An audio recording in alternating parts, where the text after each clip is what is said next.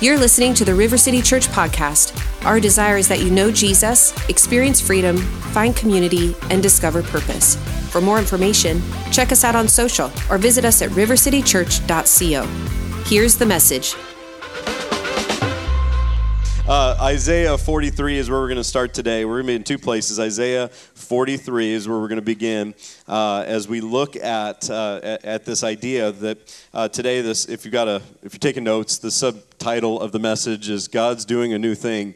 God is doing a new thing. We're going to begin here in Isaiah 43, and just to set the context, this is a prophetic message to the people of Israel, God's people, as they're about to go into a difficult season. But even before they went into a difficult season, it's so interesting how throughout God's word, especially in these Old Testament prophetic books, they would be experiencing, often as a result of spiritual decline and idolatry and all these things in the nation, that Israel would walk through very difficult seasons, and yet there was always something redemptive that God wanted to bring about. And so he would often speak to, through the prophets of the Old Testament, a prophetic picture of what restoration and redemption would look like. And here he encourages them as they're going through that season, and he's got several prophetic promises that we're going to point to and apply in our own lives today. Here's what it says: "But now, thus says the Lord who created you, O Jacob, he who formed you, O Israel, fear not, for I have redeemed you." To redeem is to buy back, to purchase, to restore to its original value. "For I have redeemed you, I have called you by your name, you are mine." See, what belongs to me, I take personal responsibility for. Are you with me? So I'm responsible for my 3 wonderful, beautiful kids, which are in the room right now. That's why I'm going to add adjectives to that. 3, I'm responsible for even my dog. I have no adjectives that I can say. Everybody's like, stop being mean to your dog. Okay. There's something about what's mine, I'm responsible for. And why I say that is God says we're His. His people belong to Him, and God takes personal responsibility for you and for me. God fights for us. God watches over us. God cares for us. God provides for us. God strengthens us. He makes exceedingly great and precious promises throughout His Word to provide for us exactly what we need. And He reminds them and He reminds us that He's our creator, He's our provider, He's our answer, and He's our source. And He says to them, "Fear not, for I have redeemed you. I've called you by your name. You are mine." God's not just, I know we say, and we know this biblically, that for God so loved the world. And we think of that in a very broad sense, but God's also very personal. God loves the world and He loves you. He knows you. And when you pass through the waters, verse 2, here's the promise attached to that. Here's the result of His watchful care and responsibility for us in any season. He says, when you pass through the waters, I'll be with you. And through the rivers, they will not overflow you. When you walk through the fire, you shall not be burned, nor shall the flame scorch you. Can I remind anyone who's in a difficult season, maybe right now, that when you've got God with you, one thing that life brings is some storms, some floods, some fires, some difficult situations. And yet, when you've got God with you, He says, I'm going to be with you, and I'm going to rob that storm of the ability to harm you. That fire of the ability to burn you. I'm going to cause you to walk through this. I think of the children of Israel when they went to Babylon, and the 3 Hebrew children, Shadrach, Meshach, and Abednego, were thrown in the fiery furnace for standing for God in their generation. The result was they came out with not even the smell of smoke on them. And that's what having the presence and the promise of God does. Here's what He says, verse 3, "For I am the Lord your God, the Holy One of Israel, your Savior. I gave Egypt for your ransom, Ethiopia and Seba in your place. And since you were precious in my sight, you have been honored, and I have loved you. Therefore, I will give men for you and people for your life. Fear not, I am with you." And this is so important. He says, you're precious. You're precious to me. You're valuable to me. Can I just remind you today, you're valuable to God. Do you realize the value you have to God? That's so important, because if we don't understand that, we try to find our value in lesser things that shouldn't define our value, that shouldn't define our worth, shouldn't define our identity. But when we recognize that what God has done for us, and I've said this many times, I'm sure people are tired of hearing it, but I'm not tired of saying it. If you want to know your value, look at the cross. That's what you and I are worth to God. Him giving his very best, him giving his son. He says, you are precious in my sight, and I've loved you. Verse 5, fear not. Once again, he says that. Fear not, for I am with you. It's his presence that's the difference. It's his presence that defines the outcome. It's his presence that assures us that no matter what's going on in my life, I'm going to get through. Because the Bible says he always leads me in triumph in Christ. So as I follow Jesus, the result is going to be, ultimately, his purpose is going to win out. God's purpose is going to be fulfilled. Now, the chapters in between is going to be the testimony that's being written. But at the end, I'm going to see God's faithfulness and God's work. And that's our promise. We sung that today, the victory we have in Jesus, because the battle does belong to the Lord. You know, walking with Jesus doesn't mean there won't be a storm or won't be a battle, but the good news is you've got him with you, and so you don't have to fear. All right, so here's what he goes on. He says, I will bring your descendants from the east and gather you from the west. And I will say to the north, give them up, and to the south, do not keep them back. Bring my sons from afar. I think every parent that's praying for a prodigal son and daughter needs to mark this verse, write this down, declare this in your prayer time, and start saying, give up and hold not back, my sons, my daughters. Here's what he tells them, my daughters from the ends of the earth. God is a God who brings back home everyone who is called by my name, whom I have created for my glory. I have formed him, yes, I've made him. Let's jump down to verse 16 for time. He says, thus says the Lord, who makes a way in the sea and a path through the mighty waters. He's pointing back to the great Exodus as Israel came through the Red Sea, who brings forth the chariot and the horse, the army and the power. They shall lie down together. They shall not rise. They are extinguished. They are quenched like a wick. Just like God's power crushed and destroyed the Egyptian army, God crushes your enemy. God makes the thing that's tried to hold you, pursue you, bring you back into captivity. He crushes it. Can I just tell you, God's canceling the assignment of the enemy over your life. And when God does it, he completes his work. And listen, there's some stuff that, we struggle with, I believe, if we'll allow God's power to fix what we can't fix. If we'll invite Jesus to do what only he can do, we'll see that thing crushed. A lot of times we're trying to fight the battle instead of letting him fight the battle. But let's go to verse 18. This is our key text for this morning. Verse 18 and 19. Do not remember the former things.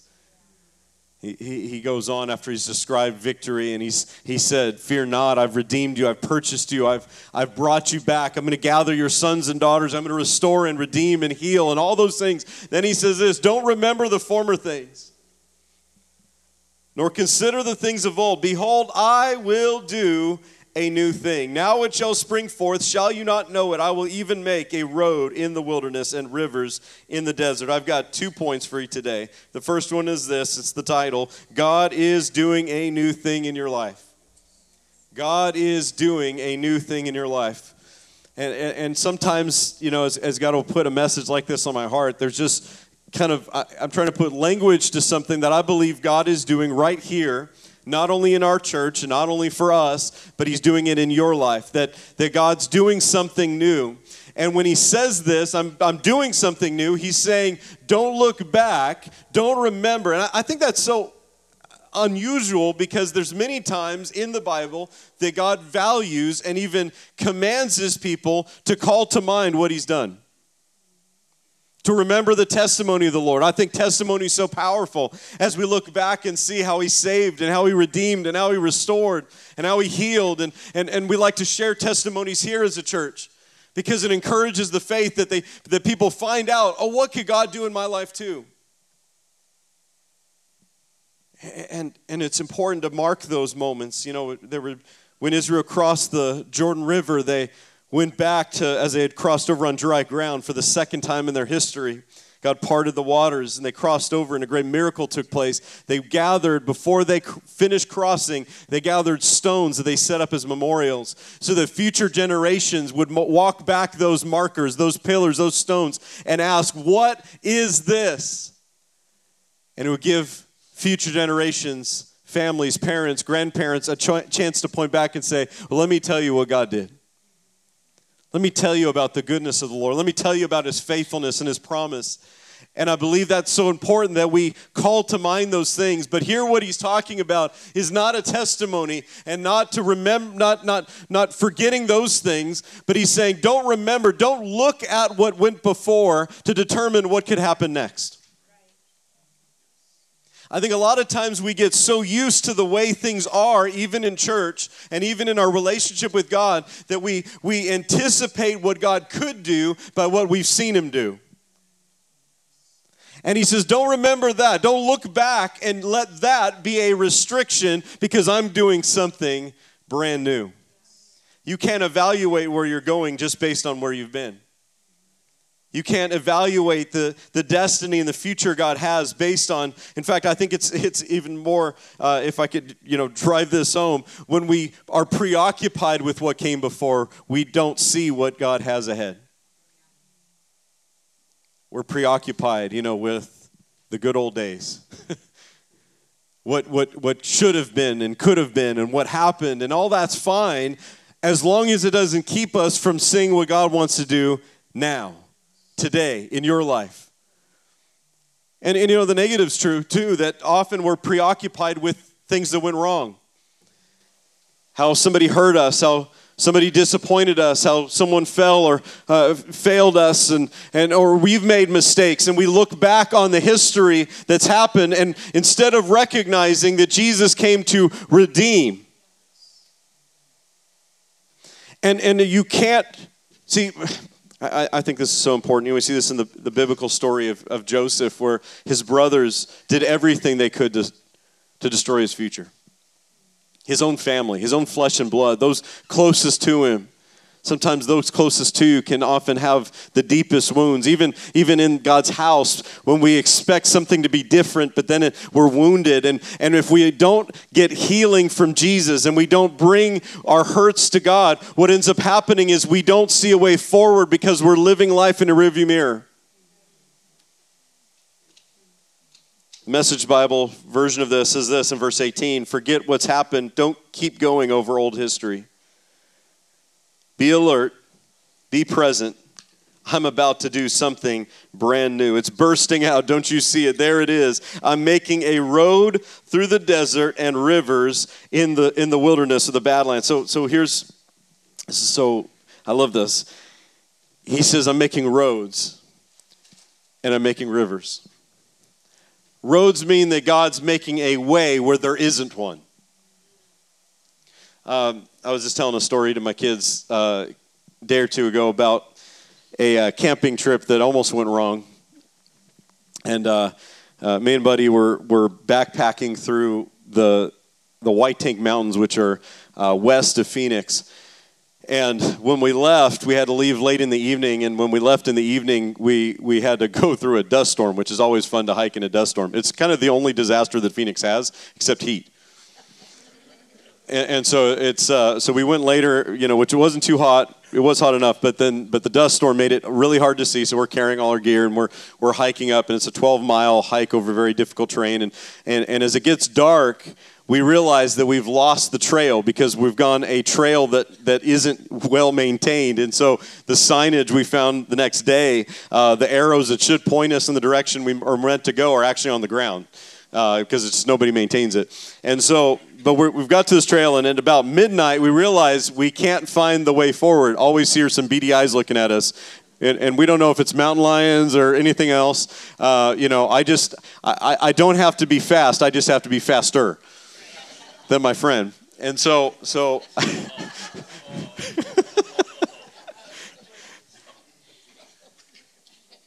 And so we decided we're going to set up camp there. They had said don't camp in that spot because it was actually a dry riverbed and the soil was very fine and so but we did anyway because we didn't want to take our chances with the mountain lions. So we set up there and We don't realize that we've lost sight of the trail because we've hit a sheer wall. And we've lost sight of the course that we were supposed to take because there was about a 6 or 7 foot climb we had to take. Not significant, but big enough that at midnight you can't see it. And so we stopped and camped there because we couldn't see a way forward. I think there's so many people that stop in places they shouldn't stop in life because they can't see a way forward. They stop in hurt, they stop in shame, they stop in fear, they stop in worry, they stop in all these brokenness and offense and hurt and bitterness and all this stuff. Life disappoints, we get let go from a certain place, and we have all these moments that could define us, but with God, he says, I make a road in the wilderness. You can't see a way forward, but I see a way forward.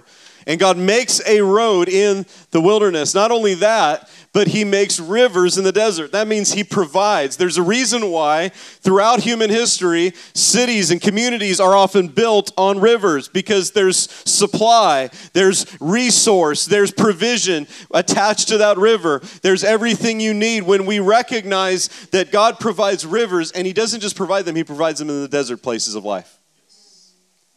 Where we go, I don't know how you're going to do it, God, but I'm going to trust you. I don't know how you're going to make a way. And then he does, and then we think, well, you've made a way, but I don't know if I should take it. I don't know if I should walk on that road because, walking on that road means I might be misunderstood, or I might be mischaracterized, or I might have to sacrifice something, or I might have to take steps where there's less security. But he makes roads, he makes a way, and he makes rivers. He provides exactly what we need. Point number 2, and this is where we're going to spend the rest of our time, is this: beholding these new roads requires a change of heart. Requires a change of heart. So for me to recognize, and if we can pull up verse 8, I want you to catch this. I had skipped this verse for time, but let's go back to it. Verse 8, it says, bring out the blind people who have eyes, and bring out the deaf who have ears. So now he's not just talking about naturally deaf and blind. He's describing how there's people who can't see, but they have the capacity to see. There's people that can't hear. And so Jesus would make this phrase. It was a phrase that was probably used in their culture, but he would say it often. He would say, let him who has ears to hear, let him hear. And he's not saying, it's basically like, pay attention. Really focus in. Lean in and listen to this. Get this deep down on the inside. It's don't just let this pass by. And he's trying to drive this home because he would make a point and they would say, if you have ears to hear, let him hear. Gets all the way to the end of the book in Revelation, and there's 7 messages to 7 churches, and each one of them says, let him who has ears to hear what the Spirit, the Holy Spirit, says to the church. And so there's a message that God's trying to communicate to his people, but for us to recognize it, we have to use the capacity he's given us to recognize, to see, and to hear. And so, for that to happen, often it's an issue of the heart. It's an issue of the heart. I don't have this for the slides for the media team, but Ezekiel 36, verse 26 and 27, here's what he says: I will give you a new heart, and I'll put a new spirit within you. That's Ezekiel 36, 26. It says, I'll give you a new heart, and I'll put a new spirit within you. I'll take out the heart of stone and give you a heart of flesh.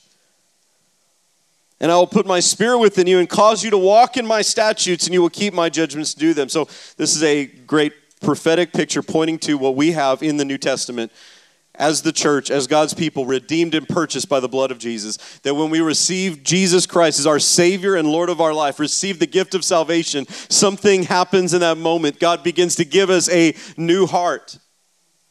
We're transformed, not from the outside in, but from the inside out. Religion tries to fix the outside. God starts right at the core of who we are.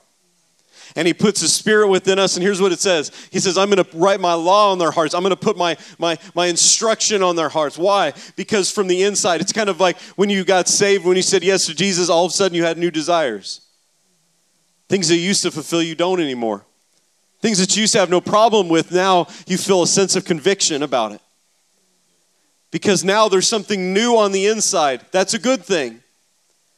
Your heart is being changed.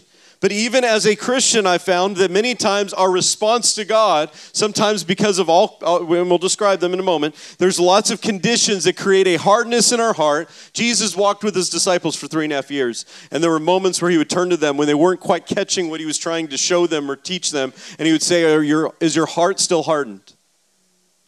Don't you see it? Don't you recognize it? And so for us to behold these new roads that God's making a way, we have to have a change of heart to see it and to respond to it. If you got your Bibles, turn to Luke chapter 8. I want us to look at this parable that describes 4 different conditions of the heart. We'll start with the parable and then Jesus' description of it. When a great multitude had gathered, verse 4, they came to him from every city, and he spoke by a parable being a story to illustrate a spiritual reality or spiritual truth. Verse 5, a sower, that is one who plants and sows seed, a sower went out to sow his seed. And as he sowed, some fell by the wayside, and it was trampled down. The birds of the air devoured it. Some fell on rock, and as soon as it sprang up, it withered away because it lacked moisture. Some fell among thorns, and the thorns sprang up with it and choked it. But others fell on good ground, sprang up, and yielded a crop 100-fold. When he said these things, he cried, "He who has ears to hear, let him hear." So then he walks away. He gives a parable, and then he doesn't explain it. He will explain it, but he'll explain it to those that were his disciples, those that asked him. You know, I think there's some people that were probably in the crowd that they heard him teaching, they heard the word, they heard his instruction, his parable, all this, and they probably thought, well, that's interesting, but can you multiply the loaves and the fish again? Can you do a sign and a wonder now? Can you do something that, and he says, let him who has ears to hear, let him hear. Because sometimes the parables were not just to illustrate truth, but actually to conceal it. And here's why. The very next thing that happens, the disciples come to him. The disciples come to Jesus, and this is verse 9, and they say what probably a lot of people were thinking, what does this parable mean? And he says, to you, to his disciples, to you it's been given to know the mysteries of the kingdom. But to the rest is given in parables, that seeing they may not see, and hearing they may not understand. It doesn't mean that Jesus is concealing it. Well, it's, you know, God never hides something from us. He hides things for us. He doesn't hide it from us to keep it from us. He hides it for us to discover as we draw near in relationship. And the disciples had Jesus, and they walked up to him, and they said, Jesus, can you explain this? And he's about to.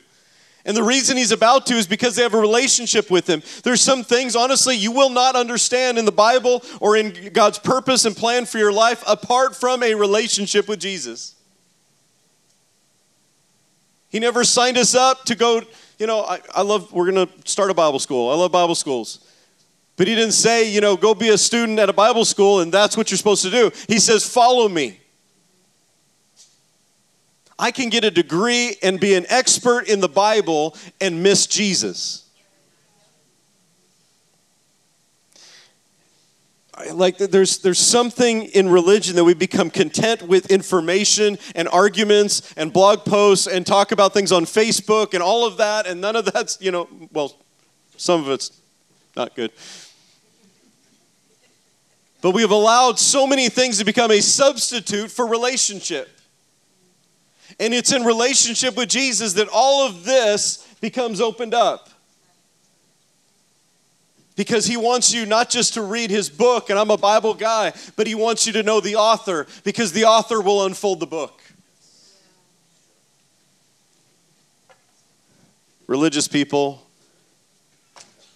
without a relationship with Jesus are just mean. All right. That's not in my notes. That's for free. Okay. Verse 11, now the parable is this. He begins to explain it to his disciples. He says, the seed is the word of God. The seed is the word of God. In other words, what the sower is planting, one of the other gospel versions of this parable, he explains that the sower is Jesus. And what he's sowing, what he's planting, is his word. And why that's important is there's a lot of things I can invest my life in. There's a lot of things that I can build my life on as a foundation. But anything apart from his word and a relationship with Jesus ultimately will fail me. That's why I've got to get not just good ideas and philosophies and religious, pictures, but I've got to get Jesus and his word, because the only thing that can change my heart and change my life is God's word. That's why as a part of our values, you probably saw them if you came in the south door, one of our values is the Bible is our foundation. We don't want to ever move from that. God's word has to be our foundation in our life, because it's the only thing that can truly bring freedom. Jesus said, if this is what defines us as disciples, that we abide in him and his word abides in us. He says, if my word abides in you, then you'll be my disciples indeed. And he says, you'll know the truth. I don't, there's just this idea in culture, and it's not a new one. You know, sometimes we think so much of this is new. It's not new. Devil has no new tricks. It just, different names, same demon. It's fun. 9 o'clock, more coffee. Okay. But this is important because the enemy is always after, one of the major things he always goes after is God's word. Take it all the way back to the beginning. He comes to Eve and he says, what? Has God really said? Has God really said? Jesus is tempted in the wilderness, and the first thing the devil does is try to contradict the last thing that heaven said. The Father said, this is my beloved Son in whom I'm well pleased. The enemy comes and says, if you are the Son, turn this stone into bread. Jesus beats him up with the book of Deuteronomy. He quotes 3 times, it is written. See, God's word is powerful. God's word is life transforming. The seed is the word of God. And can I just tell you, God's word will work for anybody and everybody. My dad has a t-shirt that's funny but not theologically correct. It says, God loves you, but I'm his favorite. I do believe that God has favorite teams. Go Toros. That's just my opinion, But here's what we have to recognize: God's word will work for anybody. God's will is his purpose is to display his goodness in the life of every person, every single person he's created in his image, and he sent Jesus on a cross to die for. Every single one. But we know that most people don't experience the benefit of this, and this is why, right here, what we're going to read, verse 12. Those by the wayside are the ones who hear. Then the devil comes and takes away the word out of their hearts, lest they should believe and be saved. But the ones on the rock are those who, when they hear, receive the word with joy, but they have no root. They have no root system, no depth. And who believe for a while, and in time of testing or temptation fall away. The third one is this. Now, when the ones that fell among thorns are those who, when they've heard, go out and are choked with the cares, riches, pleasures of life, and bring no fruit to maturity. But the ones that fell on good ground are those who, having heard the word with a noble and good heart, keep it and bear fruit with patience. So to experience and see God's promise comes down to a change of heart. There's 4 different people described here, 4 different conditions of the heart. Same word, same seed planted, 4 different conditions. The problem is not in the ability and the power of God's word. The issue is never, I don't know if this hurts anybody's feelings, the issue is never the power and the efficacy and the ability and the authority of the Word of God to change my situation. It's always has to do with the soil.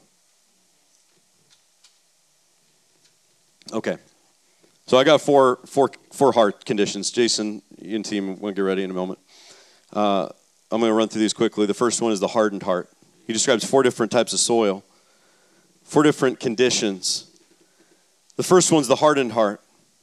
And there's lots of things that can harden our heart. Sin hardens our heart. Even as a Christian, when God begins to lead you in an area, speak to you in an area, but you don't respond to his word, the result is a hardening of the heart. He says, today, if you hear his voice, don't harden your heart as they did in the wilderness and in the Old Testament, in the days of rebellion in Israel. Don't harden your heart, because the result of saying no again and again is that our heart becomes more and more desensitized to God's word. More desensitized to God's presence. I've seen this in church. I've seen people that were broken and hurting and messed up and all kinds of issues and addictions, all these things. They came in the door, and the moment they stepped in, the presence of God rocked them. And they go, what is this? And I've seen in that same environment, people that have been in church their whole lives, no longer moved by him. No longer moved by his word. Because we become hardened in our heart when we don't respond to what he's sowing in. Tradition, not all tradition's religious. 1 Peter 1:18 says we were redeemed from the aimless conduct received from our fathers. Well, it's just all I know. Well, maybe what we need to not remember today is what we've received that didn't work. And to start seeing God and his purpose for our lives in a brand new way. The second condition of the heart was the shallow heart. It's a shallow heart. It's the condition of the heart that it says there was no roots, there was no depth. It's when I receive from God, but I don't allow God to go deeper. I'm content at a certain level. We say here all the time, you're made for more. And the reason we say that is we want people to go after more of what God has for them. You're created for more than what religion told you could have. I loved it. My favorite thing to hear in church is to hear, I've been in church my whole life and I've never heard about the Holy Spirit. I've never heard about that. I've never heard about this. And I'm like, it's all over the Bible. That God has more for you. That God has more. But when we don't allow him to go deeper, we don't develop a root system. And as you know, a shallow root system cannot withstand the storm. We have just enough Jesus, just enough church, just enough Bible to feel religious, but God wants to do more. The third heart is not bad, but it's crowded. The soil's good, but it's crowded. There's too much going on. There's too many things taking up space. There's too many things taking away from what God is trying to grow. And I think sometimes God opens up a road and says, here, I want you to take it. And we go, I'm too busy. I've got too many other things. And we miss God's best. And here's the language Jesus used, bring no fruit to maturity. Because we're preoccupied, distracted. And he lists a few: cares, riches, and pleasures of life. Cares are literally, it's a Greek word, merimna. It means to divide the mind. So it's used in other places of worries, anxieties. Cast all your cares upon him. So whatever is consuming or weighing down on my heart, whatever's taking my focus and my attention, is actually something that's meant to choke out what God is trying to grow in me. So the answer is always the same. Start pulling some weeds. I got to be honest, I'm kind of looking forward to pulling some weeds in my yard. Because I want to see something grow in my yard now. But you know what? When there's things taking up space in my heart and my life that God wants to fill, it's time to be as aggressive. You know, anybody who's dealt with weeds in their yard, we all have, you've got to get it at the root. Not just cut it, you got to get it at the root. And when we make room for God, God will fill. The last one is the prepared heart.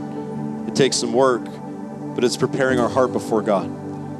It's drawing near to Jesus. And he says the result of that is what's going to be produced is 100 times the seed that was planted.